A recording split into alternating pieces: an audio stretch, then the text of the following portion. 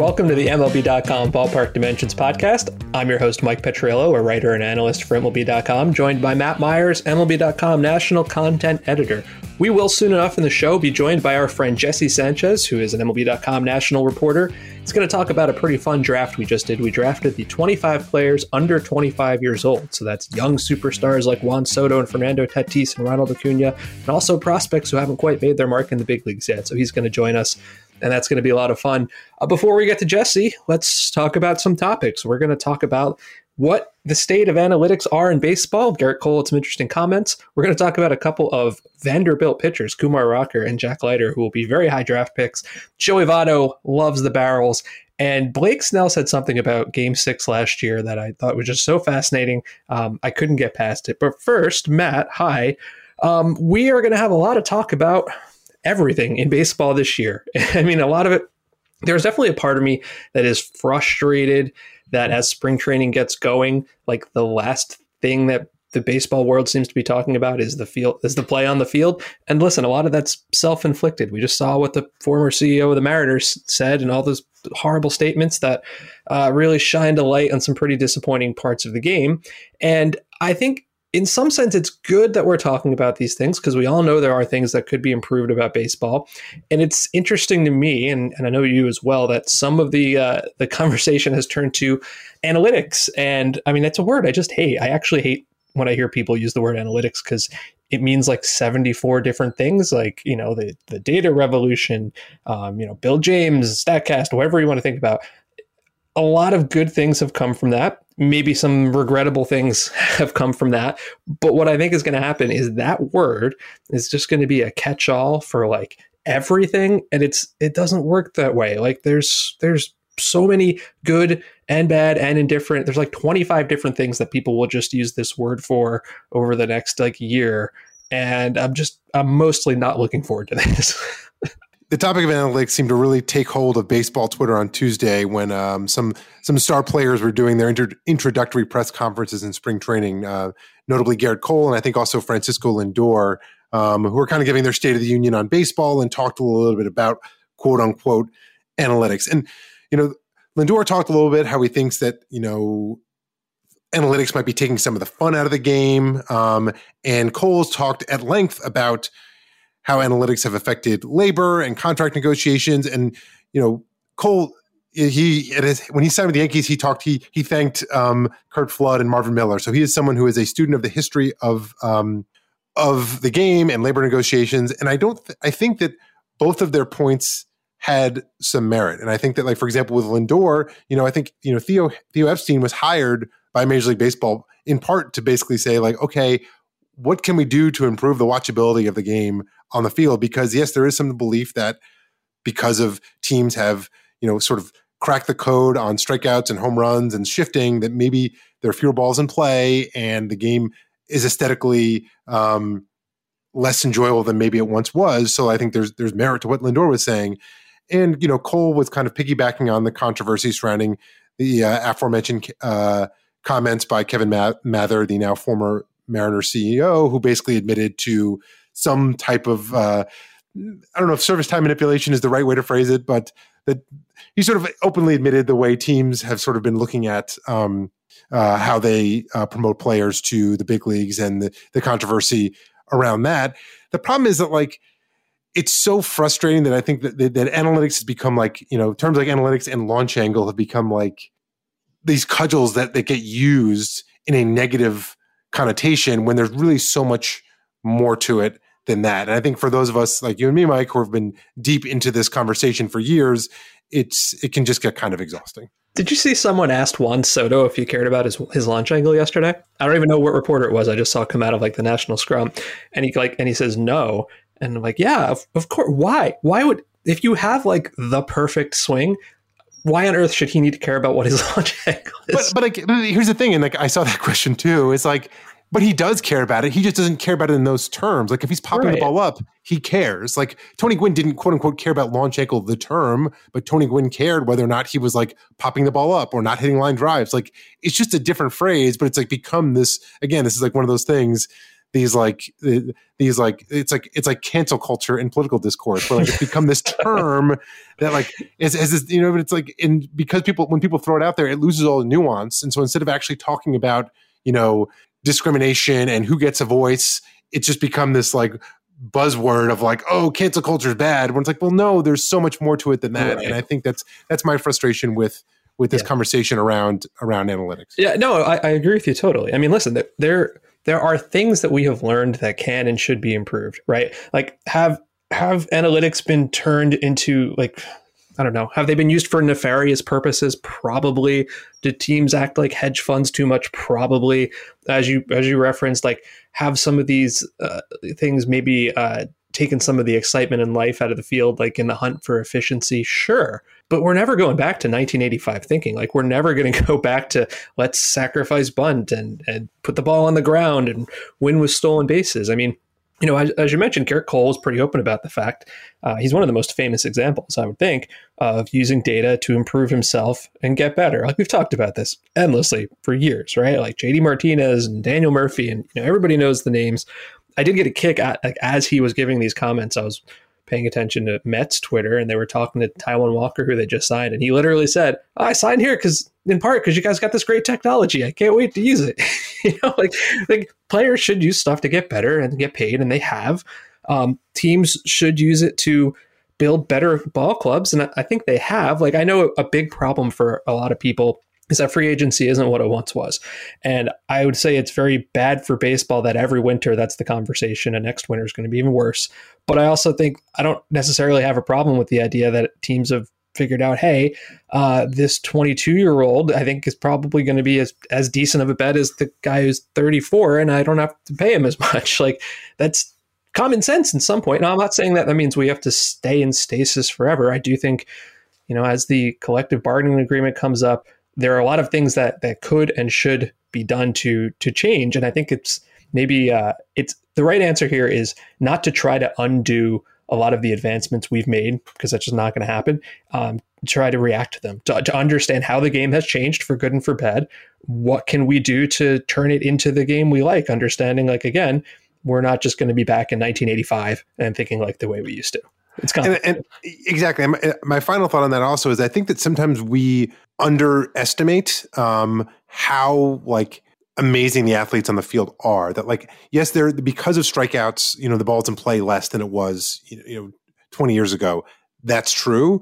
But I also think that there are players that we see now. There are way more guys who have these like who are sort of like magicians. Your Fernando Tatis Jr.'s, your Javier Baez's. Like there's Mike Trout, obviously, in terms of speed and strength and skill of the players on the field right now. It's mind blowing, and I think we lose sight of that way too much when we talk about how analytics has taken the fun of the game. Analytics has also led us to like players who can do these things and pitchers who can throw these Bugs Bunny changeups and can throw 101 miles an hour. So like these things are all related. Like that didn't happen by accident. That happened because of advanced training methods and teams trying to identify players with broad sets of skills and not just trying to focus on, the early days of quote unquote analytics was, oh, let's just get guys who can draw walks. Right. And like, so you ended up with a lot more of like the beer league softball team kind of like motif, but we're way past that. We are now like dynamic athletes all over the field, and maybe the ball is in play less, but when it's not in play, it's because pitchers are doing incredible things. And when it is in play, the players on the field are doing things we've never seen before. I agree with that. I did see a former Major League third baseman tweet yesterday that analytics were invented just to keep salaries down. It's like, come on. I don't argue that there's some of that happening today, but when people like Bill James and Pete Palmer and friends started thinking about this, it was because, hey, let's stop saying the best pitchers are the guys with the most wins. Like let's stop saying the best hitter has the best batting average. Like we have learned there are different ways to value players. I mean, we're going to talk in a second about Joey Votto.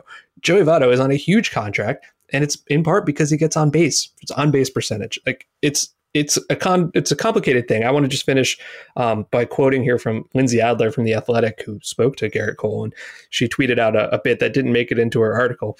And I quote here: "Often the analytics boogeyman narrative is a conflation of a number of different ways information has been valued and applied in baseball." And I think that's perfect, right? It's all information. Some of it makes players better. Some of it makes teams better. And some of it is it's not great for the entertainment value. And I get it. And it's just going to be a long year if this is how things are going to go. All right, let's move on to our 3-batter minimum before we bring on Jesse Sanchez. The first thing, this may be the first time on the show we've really talked about college baseball, but I think, you brought this up offline before, and I think it's a good time to do it. So Vanderbilt, they just started their season, and they have 2 of the best pitchers in all of college baseball, potentially the top 2 picks in the draft. I don't follow the draft like that closely, so I don't know if they will actually go 1-2. Kumar Rocker and Jack Leiter. They both made their debuts the other day. Unsurprisingly, they both looked amazing.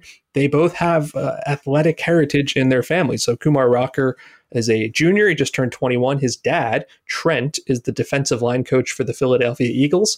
Played in the NFL, actually made the all-rookie team for Washington back in 1990. And Jack Leiter, that's a very famous baseball name. His dad was Al. His uncle was Mark. His cousin pitched in the big leagues. And now that I'm thinking about it, when we talk to Jesse, we're going to talk about Fernando Tatis Jr. and Ronald Acuna Jr. And I think I'm going to call my dad and yell at him for not being like an all-world athlete and dooming me to not be able to play in pro baseball. I mean, the reason I want to talk about these guys, and actually it does dovetail with our conversation about analytics a little bit, is you watch them pitch and they look like big leaguers on the mound. Like they're throwing 99 with hammer curveballs with like very fluid deliveries. They know exactly what they're doing.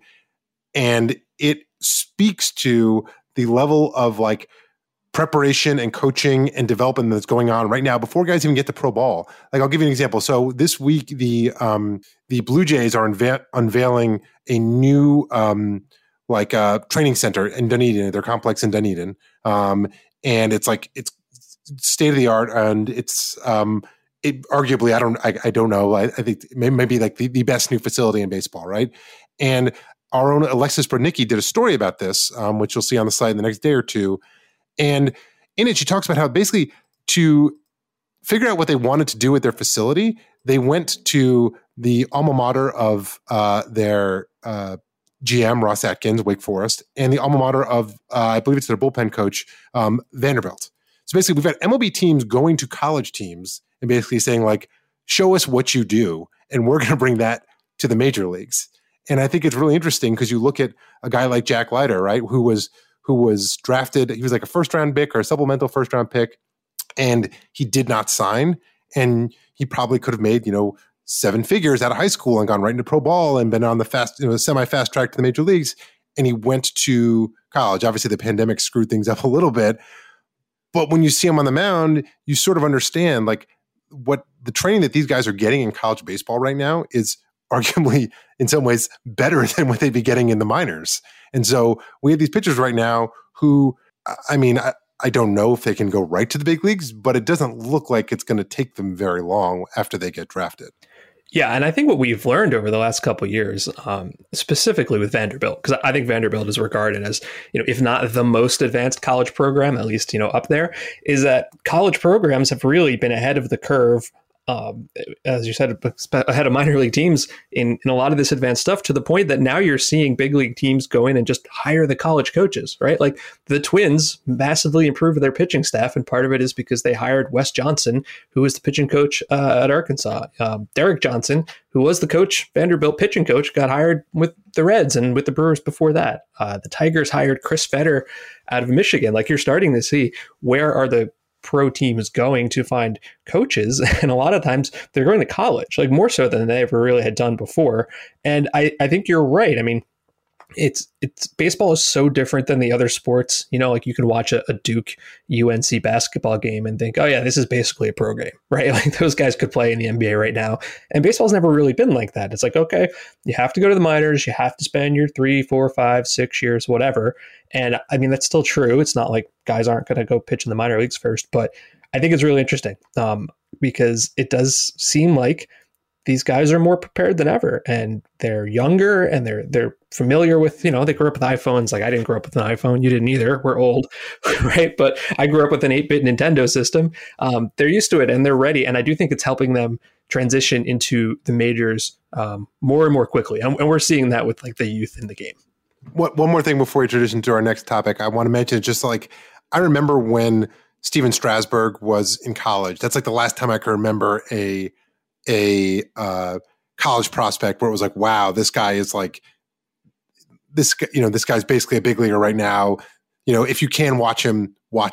And like, I got to ESPN Plus too late to watch Vanderbilt the other day. I didn't get to I saw some of the tweets of Rocker and Leiter pitching. But that's how it kind of feels to me right now. It's like that's that kind of, I don't know exactly what the scouting community says, but that's what it feels like to me watching these guys. I'm like, wow, these guys are real deal. If your team picks at the top of the draft, you will be excited to have them. For context, before we move on, MLB Pipeline's rankings of draft prospects for this year's draft. Kumar Rocker is number 1. Jack Leiter is number 6 as of now. I think these rankings were done, I think, in December, so they might change by the time they update them in the next month or two. All right, let's move on to item number 2, Joey Votto, which I think you have to love Joey Votto. How can you not? He made some comments that seemed specifically directed towards us, and I have to read them. He gave these to I think on a Zoom, so a variety of Reds beat writers, but I've got this from our Mark Sheldon, who's our Reds.com beat writer. This is Votto. I spent a lot of time on that Baseball Savant page. There's a couple of statistics that all the good hitters are part of. It's usually barrels and exit velocity, hard hit percentage, but especially barrels. The most important hitters are usually in that barrels category, barrels percentage, barrels per plate appearance category. And I'm thinking to myself, who do I know that came up with the idea to call this particular brand of batted balls a barrel? Is it, I don't know, someone I've hosted a podcast with for the next couple? I think it was you. You came up with the idea to name this perfect combination of launch angle and exit velocity barrel. And now we've got Joey Votto saying this 1, 2, 3, 4, 5 times in 3 sentences. So congratulations. I think naming barrels might end up being my number 1 career accomplishment, and it warms my heart to see Joey Votto talking about it so glowingly, and so yeah, it's cool to see. And he's always been sort of one of the more analytical players, so I guess I shouldn't be surprised. Unfortunately, Votto, as he's gotten older, has really not been able to hit barrels with the frequency that he did in his younger years. Well, that's partially true. It would look, if you just look at his surface level year last year, that he didn't have a great year. He hit only 226, a 354 on base, and a 446 slugging. So it was a 110 OPS plus, right? So 10% better than league average, which for him is pretty disappointing. But he did have his highest barrel rate in the last 3 years. He bounced it back up.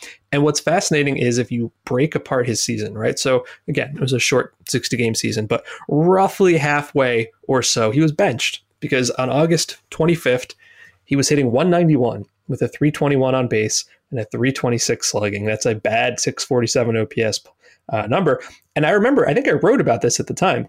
He was not striking out at all. He went his first 11 games with 1 strikeout. I think I looked it up and it was like a borderline called strike 3. And I know that I trust Joey Votto more than I trust technology or umpires. So I'm going to say it wasn't actually a strikeout, right? And he gets benched.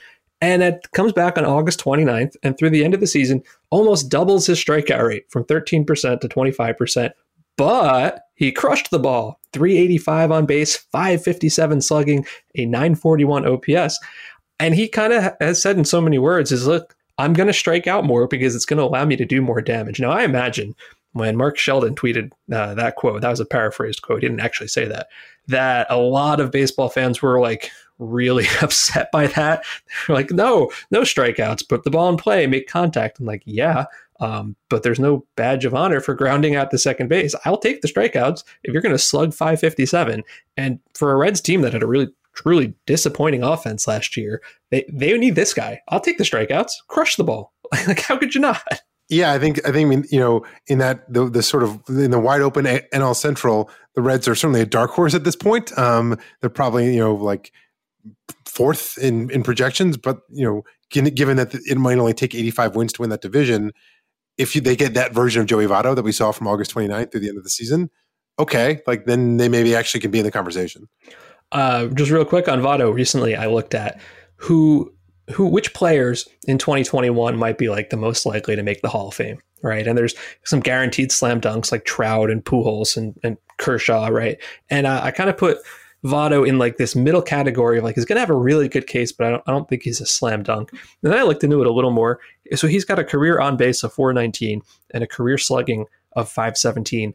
And I don't have the full list in front of me, but to have like a career on base over 400 and a career slugging over 500, it's only been happened like 35 times.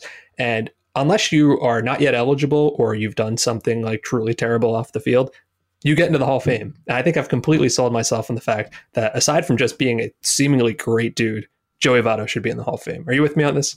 Well, the one thing I'll mention is that just the fact that I don't know how many more years he's going to play, but like it's possible the slugging could fall behind, depending on how the next couple of seasons go. It's possible the slugging could fall below 500. But there's a good chance you and I will be able to vote for Joey Votto when he is on the ballot.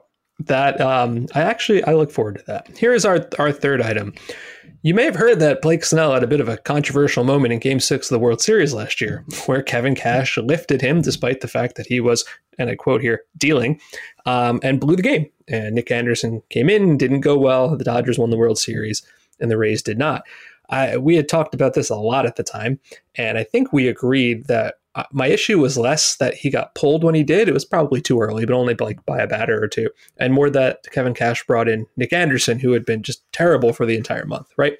I don't really want to like relitigate that whole decision now. But Blake Snell, who obviously has been traded to the Padres, he wrote about this whole incident in the Players Tribune. And this is a little old now. I think it came out like right after we recorded last week, but it was so interesting. I did want to talk about it. So he goes through, the disappointment and how his dad was crushed. And I get it. It's like your Game 6 of the World Series, throwing the game of your life and you get lifted. I get it. And he was careful not to trash his manager because they've been pretty successful. But here's the part that he said that I hadn't thought about. I thought this was kind of fascinating. He said he goes out and he sees Nick Anderson warming up in the bullpen. And so these are Snell's words. In a split second, that's all I'm thinking about. I can't help it. I'm no longer thinking about how I'm going to start off AJ Pollock or what I know Mookie will be looking for when he comes up. None of that. Now I'm thinking about how I'm about to get pulled. And instead of thinking, these dudes cannot touch me, now I'm thinking, please don't get a hit off of me because I'm going to get yanked. And it wrecked my entire rhythm. And that's kind of fascinating because I'm trying to think back to that moment. Snell had never really gone through the lineup like 3 times or pitched more than 6 innings in like an entire year. And it's even though I don't think Cash did the right thing, to not even have a guy warm seems like that would have been a disaster. And now it seems like warming the guy led to the disaster. It's circular here. I mean, Cash, you have to have a guy up, right? You don't have to bring him in. You have to have a guy warming in the 6th inning of Game 6, right? Like, but is that worth it here?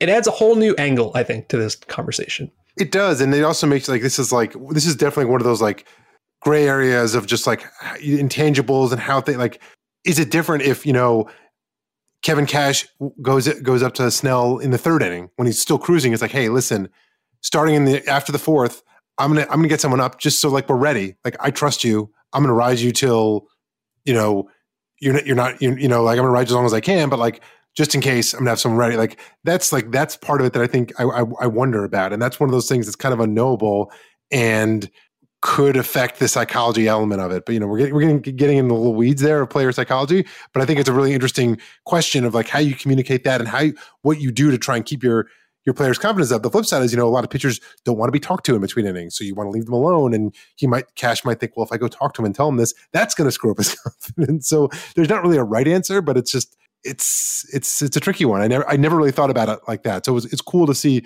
Snell speak so candidly about it. Is there a strategic advantage to be had? Now, let's say you got to get Nick Anderson warm, but you don't want Blake Snell seeing it, right? So, I mean, I guess you could say, hey, go throw in the tunnel, but that's not really off a mound. Should home teams hide their own bullpens? I mean, we've seen it Wrigley Field. Like they moved the bullpens off the sidelines and now they're, kind of covered. I don't think you can see them from the game mound. But I'm not sure. I think it's for both home and visitor. Should they do it just for the home teams and force road teams to have visible bullpens? Is that the next advantage here? It's actually a good question. Now I'm wondering, what is the reason why there need to be visible bullpens, right? Like teams have batting cages below the, next to their clubhouses. Like as long as you had a camera so the other team could see who was warming up, which I think would be a reasonable thing to do. Like, is there a reason it needs to be out in the open in the public? It's just, I feel like it's one of those things that's always been, and I don't really know the answer. Well, my question is less about that and more about if there's a rule that requires both sides to have it equally. Like if you could just do it for home and not road. I don't actually know the answer to that. My guess is not, but I wonder why they can't all both be covered. Now we're really we're going nuts. It is the first week of spring training. We haven't seen any games yet. Let's think deep thoughts. We're going to take a quick break, and we will be back with Jesse Sanchez to talk about the top 25 players under the age of 25.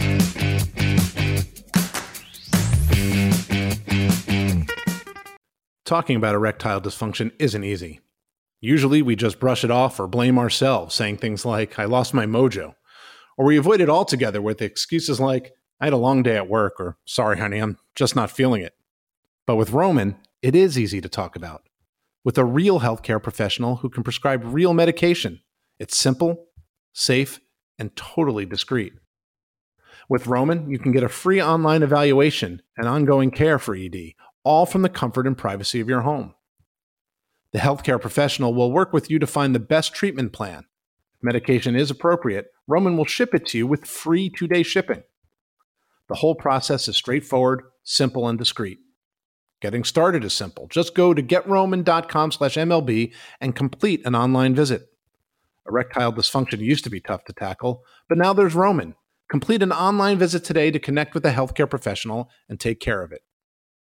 Go to GetRoman.com/MLB today. If approved, you'll get $15 off your first order of ED treatment. Roman is the official partner of Major League Baseball. That's GetRoman.com/MLB. GetRoman.com/MLB.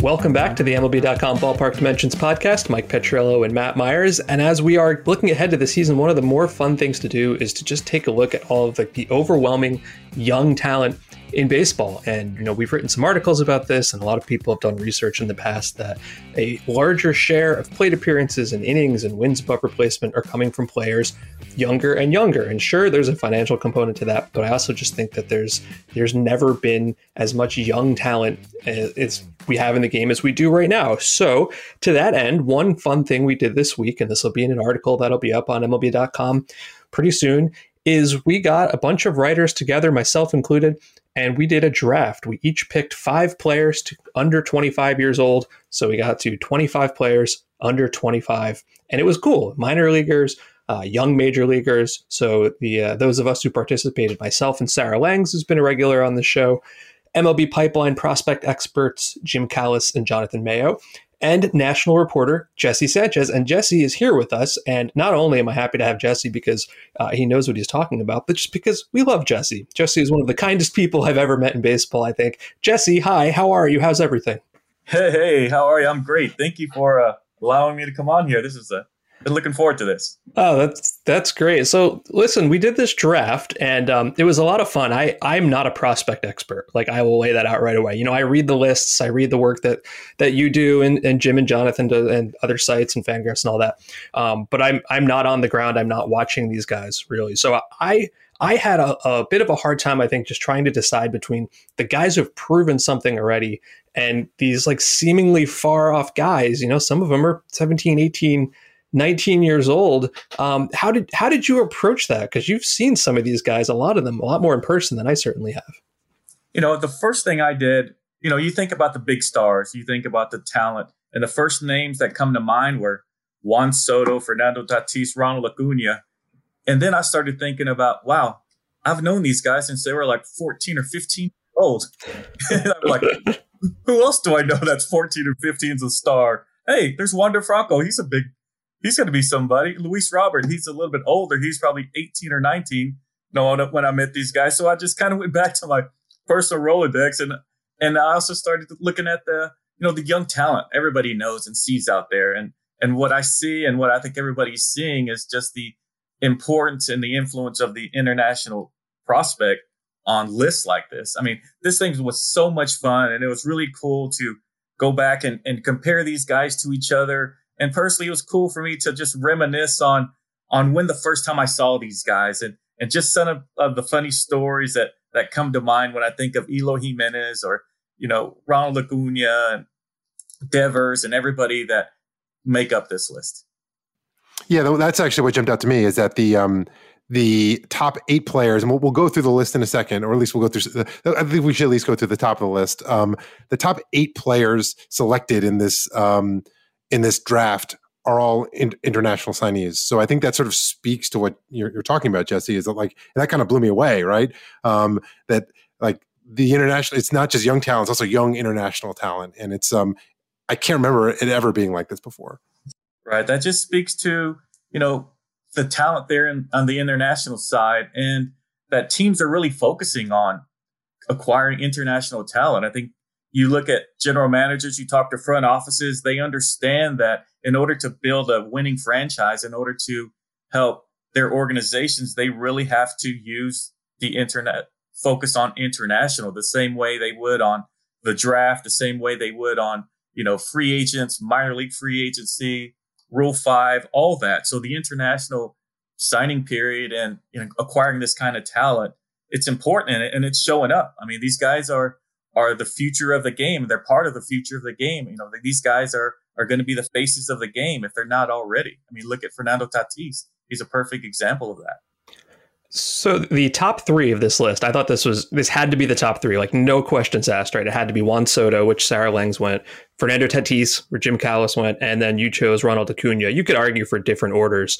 How would you have ordered those 3? It's not just for this year, obviously. It's for future value. I probably pick Soto. I think honestly, they're all Hall of Famers. That's the thing. It's you're really picking nits here. They're all great. How would you have looked at those 3? I know you picked Acuna third, and you didn't really have a chance to get through the first 2 guys first. I think I would have picked Juan Soto.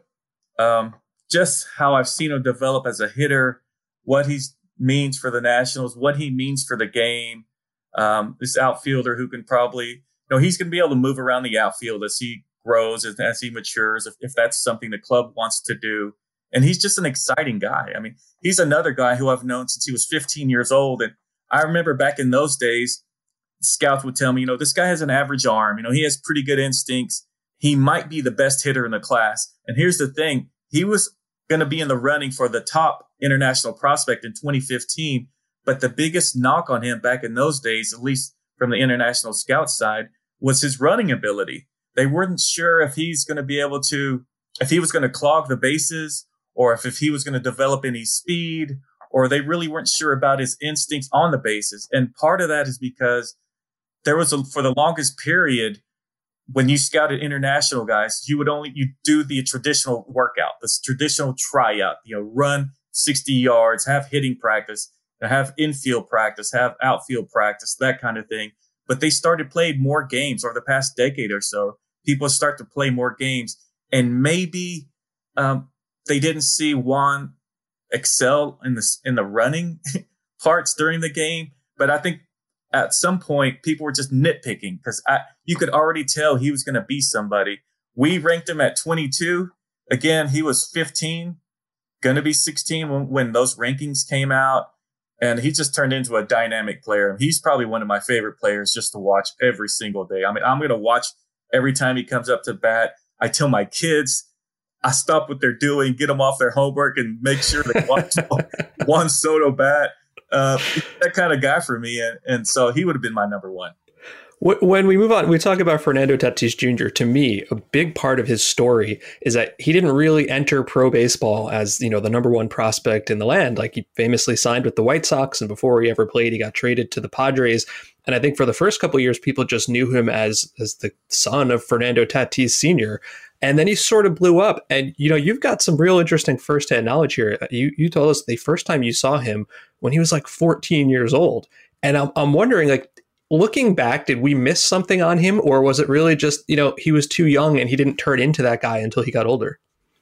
I think Fernando Tatis Jr. and maybe his father would be the only ones who were going to say they saw this coming. because there were 30 international scouting directors, or maybe 29. The White Sox signed him for $700,000, who didn't think this was going to happen. And this was a scouting report on him back then. He was big, he was tall, but he had broad shoulders, but he was a little bit uncoordinated. He had kind of big feet. He wasn't really a good runner. He had an average arm. He just had the framework. And I think this kind of goes back to the scouting and projecting and also getting a little bit lucky. But he wasn't the guy when he stepped on the field. Like I said, I saw him when we were 15. The first time I saw him, we were in Santo Domingo at Estadio Quisqueya. It's the famous stadium there in Santo Domingo. There was a tryout, prospect league game, and he didn't stand out. He stood out because he was Fernando Tatis Sr.'s son. I remember sitting next to the father in the stands, asking him, "Hey, which one is your kid?" And he goes, "Oh, that tall, skinny one right there, go, at third base." Like, okay, and of course he raves about his son. And then he spent the next 10 minutes telling me about some fake Twitter account I remember that took over the internet. And he goes, "Please tell somebody that is not my account. It's saying stuff. It's doing things. I'm getting all these phone calls from players. My family members are like asking me what I'm doing on social media." So what really stood out about that first time seeing Fernando Tatis Jr. was a conversation with his father, and then seeing a tall, lanky kid who was coordinated, but still had a lot of work to do. I mean, I'm telling you, I don't think anybody saw this coming. I mean, he's turned into this phenomenon, but, all credit goes to him for all the hard work he put in, for his father for helping him, for the White Sox. I knew they cared about him. The Padres helped develop him. I mean, there's a lot of things that went right with Fernando Tatis Jr. And, we're all kind of reaping the rewards as fans.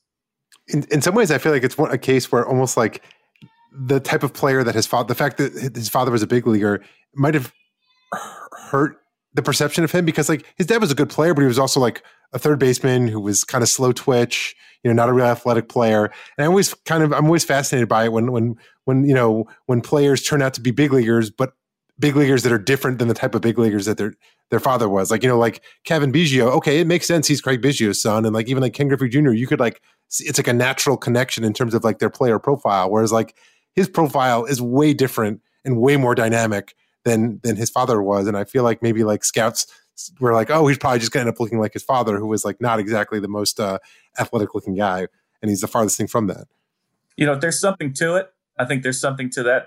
People are curious about the name and the pedigree. I think that could be a reason why maybe more people paid attention to him in the very beginning and might have passed on him, because he wasn't ready. I mean, he was still a developing player. And that's just really accurate and true for all these young international guys. They're being scouted at 14, 15. They're signing at 16. It's really hard to project what these guys are going to be. So maybe they did see Fernando Jr. because his father, maybe what they saw, they weren't blown away with, and they passed by. They just passed them up. But the White Sox, have a long history on the international market, and they saw something special, and here we are. I want to write out the rest of our top 10 here. So as I said, our 25 under 25 draft, which really means they're going into their age 24 season and not any older than that. So as I said, Soto, Tatis, and Acuna were the first three. Wander Franco and Luis Robert were 4 and 5. Vlad Jr., Rafael Devers, Eloy Jimenez, Adley Rutschman, and Spencer Torkelson were the rest of the top 10. And then at 11 and 12, so these are picks from Sarah Langs and Jim Callis, hopefully near-term future teammates in Seattle, Jared Kelenic and Julio Rodriguez. And, we can't ignore the elephant in the room. It's not been a great week for the Mariners. Some truly despicable comments by their now former CEO and president about so many things. Like, it's so disheartening and disappointing for the sport. And while I think everyone's talking about service time, and that's obviously a big part of this, the part that was the most disappointing to me was the way he treated the foreign players who were trying to speak English, Japanese players and Spanish players.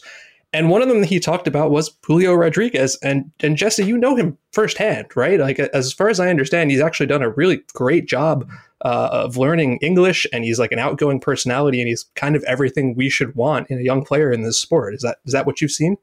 That's exactly right. So Julio, I've known Julio since he was 15 years old. He's a guy who participated in MLB's prospect leagues and those showcases. And he was a highly touted kid coming out of the Dominican Republic. And since then, we've kind of kept in touch. And one thing that really stood out is his eagerness to continue to learn, whether that means learning a different language, whether that means continuing his education on the field, off the field. He just has this level of maturity. It's really, I haven't seen that very often from such a young teenager. I've been so impressed with Julio. Actually, I think it was 2 summers ago.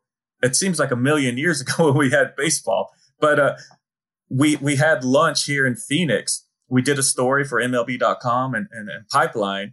And I remember talking to him and asking him if he wanted to do the interview in English or in Spanish. And he goes, let's practice English. I said, all right, let's do it in English. And and then he ended up also doing a video segment for us, all in English. And then we did the same thing in Spanish. And this kid's like 18 years old and he's doing that.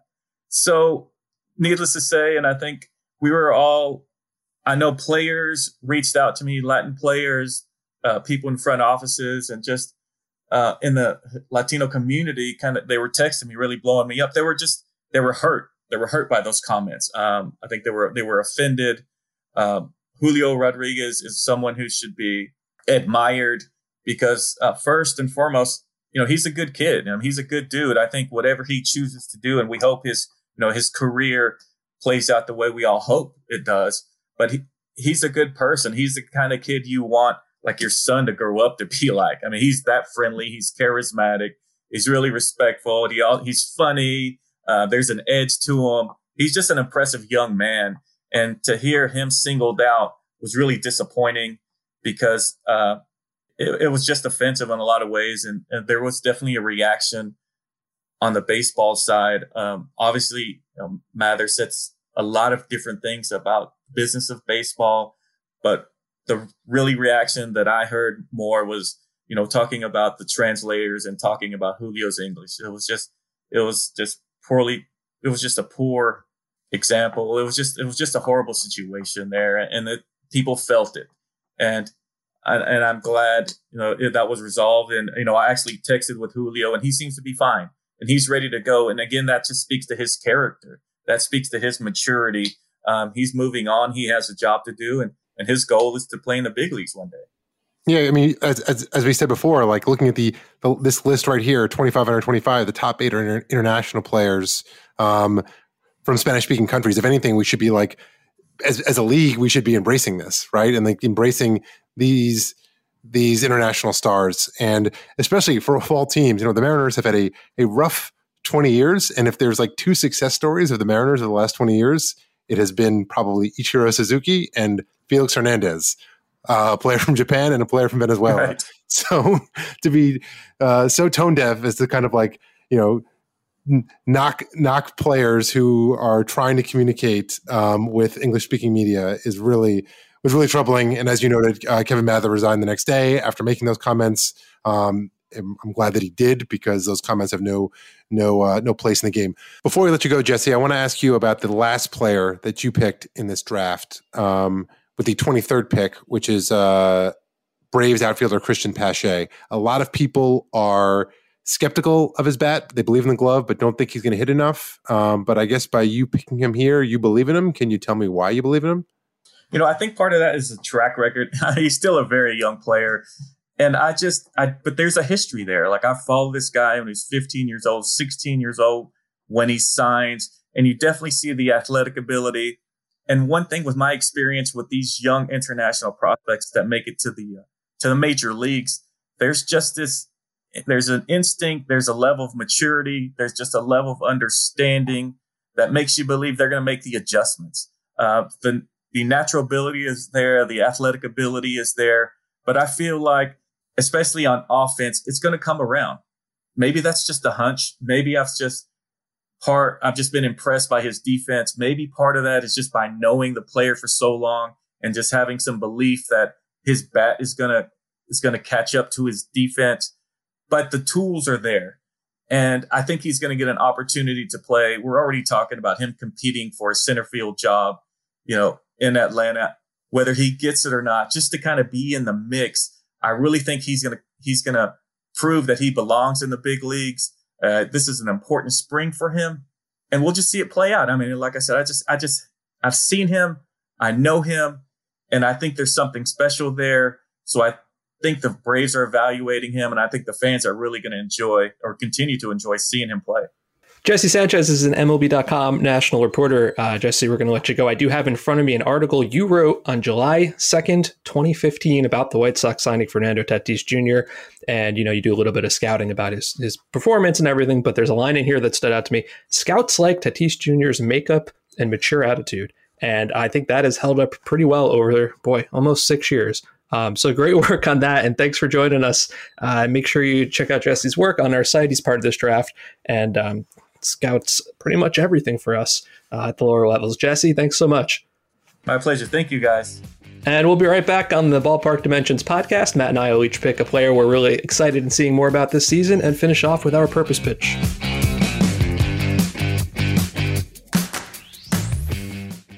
This past year has shown us that without your health, you have nothing. If you're not well, you can't work, look after yourself, or take care of your family. You can't enjoy the life you've worked so hard to build. That's why you need to prioritize taking care of your long-term health today, before it goes from good to bad to worse. So invest in your long-term health with Forward. Forward is intelligent medicine with a personal touch. Their doctors are dedicated to catching top killers like cancer and heart disease early before it's too late.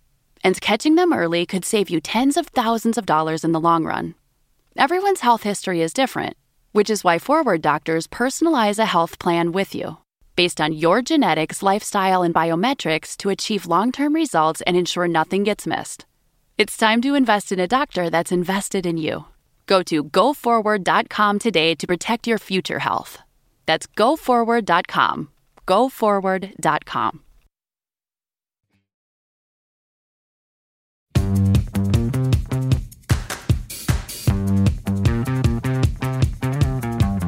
We're back on the MLB.com Ballpark Dimensions podcast. Our thanks to our friend Jesse Sanchez, MLB.com national reporter.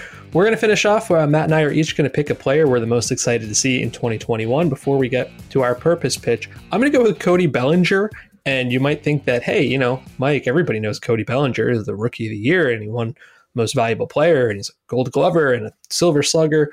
What more could you possibly need to see out of Cody Bellinger? And the answer is, I feel like we all forgot somehow what happened to him in the playoffs last year. So Cody Bellinger had to undergo right shoulder surgery last year because he injured his shoulder. I think he dislocated it in Game 7 of the NLCS while high-fiving Kike Hernandez. It's like you've always got these lists of weird injuries. Like the one that always comes to mind for me is Glenn Allen Hill was like sleepwalking his way through a glass door back in the 90s and got hurt.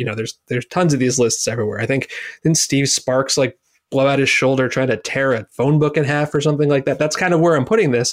But for a power hitter, for a young power hitter, the shoulder injury is kind of a serious thing. It's funny to laugh about the way he did it. But, he tried to play through it. He didn't actually do that much in the World Series. I know he did hit a homer, but he was 3 for 22 in the World Series. And so he spoke to reporters today, and he said he won't play defense until he's capable of making the plays and not favoring his right shoulder, but he does think that he'll be ready for opening day. That's a little bit worrisome. And he's such an exciting young player that I really would hate for such a silly thing to derail him. It's not like the Dodgers can't manage if he's not at full strength. They're very good. But man, shoulder injuries for power hitters, it makes me think of Matt Kemp and it makes me think of Adrian Gonzalez. And I don't want that for him. So I am excited to see how he comes out of this. I had totally forgotten about the shoulder thing. Right. I think the end of the World Series with, the whole Justin Turner fiasco. Right. I think I forgot about, I think I just forgot about. Wait, I found the quote. I forgot about this. So I've got Mark Feinsand's story from the time last October. This is his quote. I hit Kike's shoulder a little too hard and my shoulder popped out. They had to pop it back in so I could play defense. It kind of hurt. Cool. Yeah, no, I'm with you. We want our best players to be at their best, right? It's really that simple. And Cody Bellinger, when he's bright, has one of the most majestic home run swings, and is one of the more dynamic players in the game. So yeah, I want to see Cody Bellinger at his best. Speaking of players with with injury question marks, the player I am most excited to see is Byron Buxton. Longtime listeners of this podcast know that Buxton is on the short list of my favorite players to watch. The problem is that he has often been injured, or when he's been on the field, his performance has been somewhat uneven.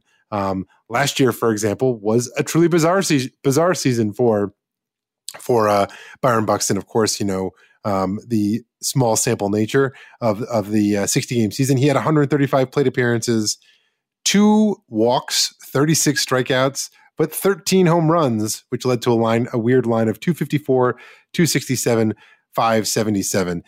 He stole only 2 bases despite having a sprint speed in the 99th percentile. So it's not like he's losing his speed. He's 27 years old. I'm still waiting for the one great season from Byron Buxton. I think it's possible. He's come close in 2017, really the only full season he's ever played.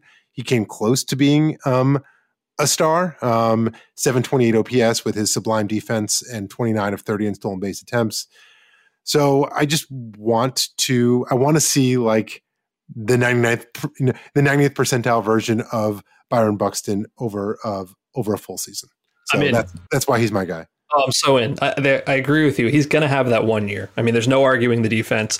There's no arguing the speed. He got a little more aggressive at the plate the last couple of years, and he slugged .534 over the last 2 seasons. Now, a slugging percentage like that for a guy with elite center field defense and elite speed, if you can just have that like 1 year where he can get out there for 150 games, that's an MVP caliber player. I could not agree with you more on that one. I think I remember 3 or so years ago, we went to a game where the Twins were in town, and we stared at center field the entire time, just like hoping he would get a chance to do something cool. And I don't think he did, but that's like my memory of that game, just like watching Byron Buxton from down the left field line saying, do something cool, do something cool. Yes, I remember that. We're going to finish off with our purpose pitch. Matt and I will each pick something to rant about. I guess we already kind of ranted a little bit to start off the show, but hey, why stop there? The Mets, no, I shouldn't say the Mets, I should say the Mets players, and I guess their owner on Twitter a little bit, keep talking about bringing back the black uniforms. The black uniforms were worn from 1998 to 2012, and the Mets had some success there. That was like the Mike Piazza years, the Al Leiter years. They went to the World Series. I get it.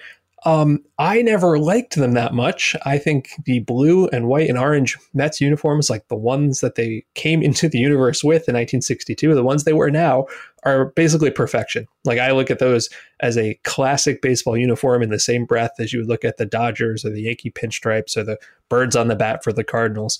Right. They're coming up again because like Pete Alonso wants to wear them. Some of the other players have talked about it. Steve Cohen has talked about it on Twitter. So there was actually an article in The Athletic written about this, and they talked to the guys who came up with them, and they were like, yeah, they were basically a direct ripoff of the Raiders and the White Sox in the late 90s. And it was fine. It kicked off like a whole regrettable black uniform phase where like the Reds turned black and the A's and the Royals. And I kind of just hated all of that, and colors are better now. Anyway, I don't mind if they want to bring them back as like a Friday Night Lights sort of thing, or like every Friday night home game you wear the black alternate. Like that's fine. It'll sell. Really, what I don't want is to do what they did the first time, which is like even the regular home and roads started getting like the black shadows and the black hats. No, if you can leave that alone, cool. Bring back the blacks as like a once a week thing. Awesome. I'm fine with that. I just worry you can go too far. Clearly, I have touched on the most important issue in baseball this week. I'm with you. I want to see the black uniforms come back in that sort of setting. As someone who grew up a Mets fan, the black uniforms are associated with a really good time in the franchise's history, and I think that's why the fans are so fond of them. The analogy I've always used is sort of like a song that you liked when you were a kid that you know is terrible, but because you have a positive association with it from a time or a place, that like you love it anyway, even though you know objectively it's bad. And I think that those uniforms kind of hit that sweet spot. And I'm all for teams having more uniform variety, but I agree with you. I think it should be like a very specific thing, because otherwise I think what ended up happening is like the players liked them and they started just like, the starting pitcher gets to pick, and like they pick it. And it was like they basically wore the black jersey like half the time. And I think that like if it's like Friday home games or something, which we've seen some teams do with like the baby blues, where like the Royals were like, we're going to wear the baby blues on Friday home games. The Brewers do it too with like the Harvey's Wallbangers old school uniforms. So I think that's what I would hope. I'm with you on that. My purpose pitch for this week, and I'm going to kind of contradict what I just did with Byron Buxton. Well, it's our podcast, so I can do what I want. Don't give me 2020 stats for analysis of players. I don't want to hear them. It's done. If you want to, they're anecdotal. They're good for narratives. But if we're trying to project stats for the 2021 season and talk about the 2021 season, you need to bucket them with the 2019 season. We need it's not just the sample size. I think people are losing sight of the fact that it was a totally regional schedule last year. So the level of competition is totally skewed, and it really is unlike anything else in any other season. So it's not just the small sample nature. It's the fact that like every team was playing wildly different competition. We've used Trevor Bauer as this example before. I'll use him again. I think Trevor Bauer is an excellent pitcher. I think he is a Cy Young contender even in a normal year. That said, he only pitched against the Central Divisions last year, which included some of the worst teams in baseball. And you can't just take his ERA from last year at face value. So when we're talking about 2021 and getting ready for the season, please don't just cite 2020 as evidence of anything meaningful. Can I love and hate something like all at the same time? I mean, listen, I agree with some of this. Like, yes, small sample. I don't care that Christian Yelich had a down year. Like, I understand. Javier Baez is not the worst hitter in the National League, like he just was. I've got two things though. First of all, I think we need to clarify what a stat is. Like, if you're talking about an outcome line, sure. But if some rookie came up and threw 99, I don't need a huge sample size or various opinions to know that I learned something about him from being in the big leagues last year. You know what I mean? Like, you can still learn a little bit from guys you didn't know that much about. Like, that's more interesting to me than taking a guy with like a long track record of success and saying he's like a meaningfully different player now. I agree with you on that. The Bauer thing is bothersome to me because I hear this a lot, and I really have to strongly disagree. Not the 193 ERA part. Obviously, he's not that good of a pitcher. He's not going to do that over the course of a full season. I really don't buy into the quality of competition thing, though. Like, I know the National League Central, just the Central, because the American League Central is there too, had some really lousy offenses. Like, I don't doubt that that's true, but I think there's just a lot of chicken and the egg here because look at how many great starting pitchers there were too, right? Like, you have Bauer and Luis Castillo and Shane Bieber and Kenta Maeda and Yu Darvish and Kyle Hendricks. And like, I'm not going to go through everybody on all the 10 teams, but there were like really, really good starting pitchers there. And I think part of it is, mediocre hitters who were made to look worse by incredible pitchers. And what I'm going to go to on that is, I know it's like sample size of one game. What did Trevor Bauer do against a very good Atlanta offense in the postseason, right? He dominated them. He shoved them down. Meanwhile, I know DeGrom pitched in the East. He got to face the Marlins literally 4 times in a row. So I'm out on that one. I mean, overall, your point is right. But specifically to like Bauer facing lower competition, no, because you'll get the underlying stats, the velocity, the movement, like all of the stuff teams care about. That is all legit, and that is not affected by quality of competition. Even though I agree, obviously he's like a 3.20 ERA guy, not a 1.90 ERA guy. That's it. I don't appreciate you undermining my take like that, but you make some good points. I've only had this argument on Twitter like 1,100 times over the last couple weeks. Anyway, that'll do it for this week's podcast. Thanks again to our guest, Jesse Sanchez. Don't miss an episode by subscribing on Apple Podcasts, Spotify, or wherever you get your podcasts. If you're enjoying the show or you have any suggestions, please leave us a rating and a review. Thanks for listening to the Ballpark Dimensions podcast. See you next week.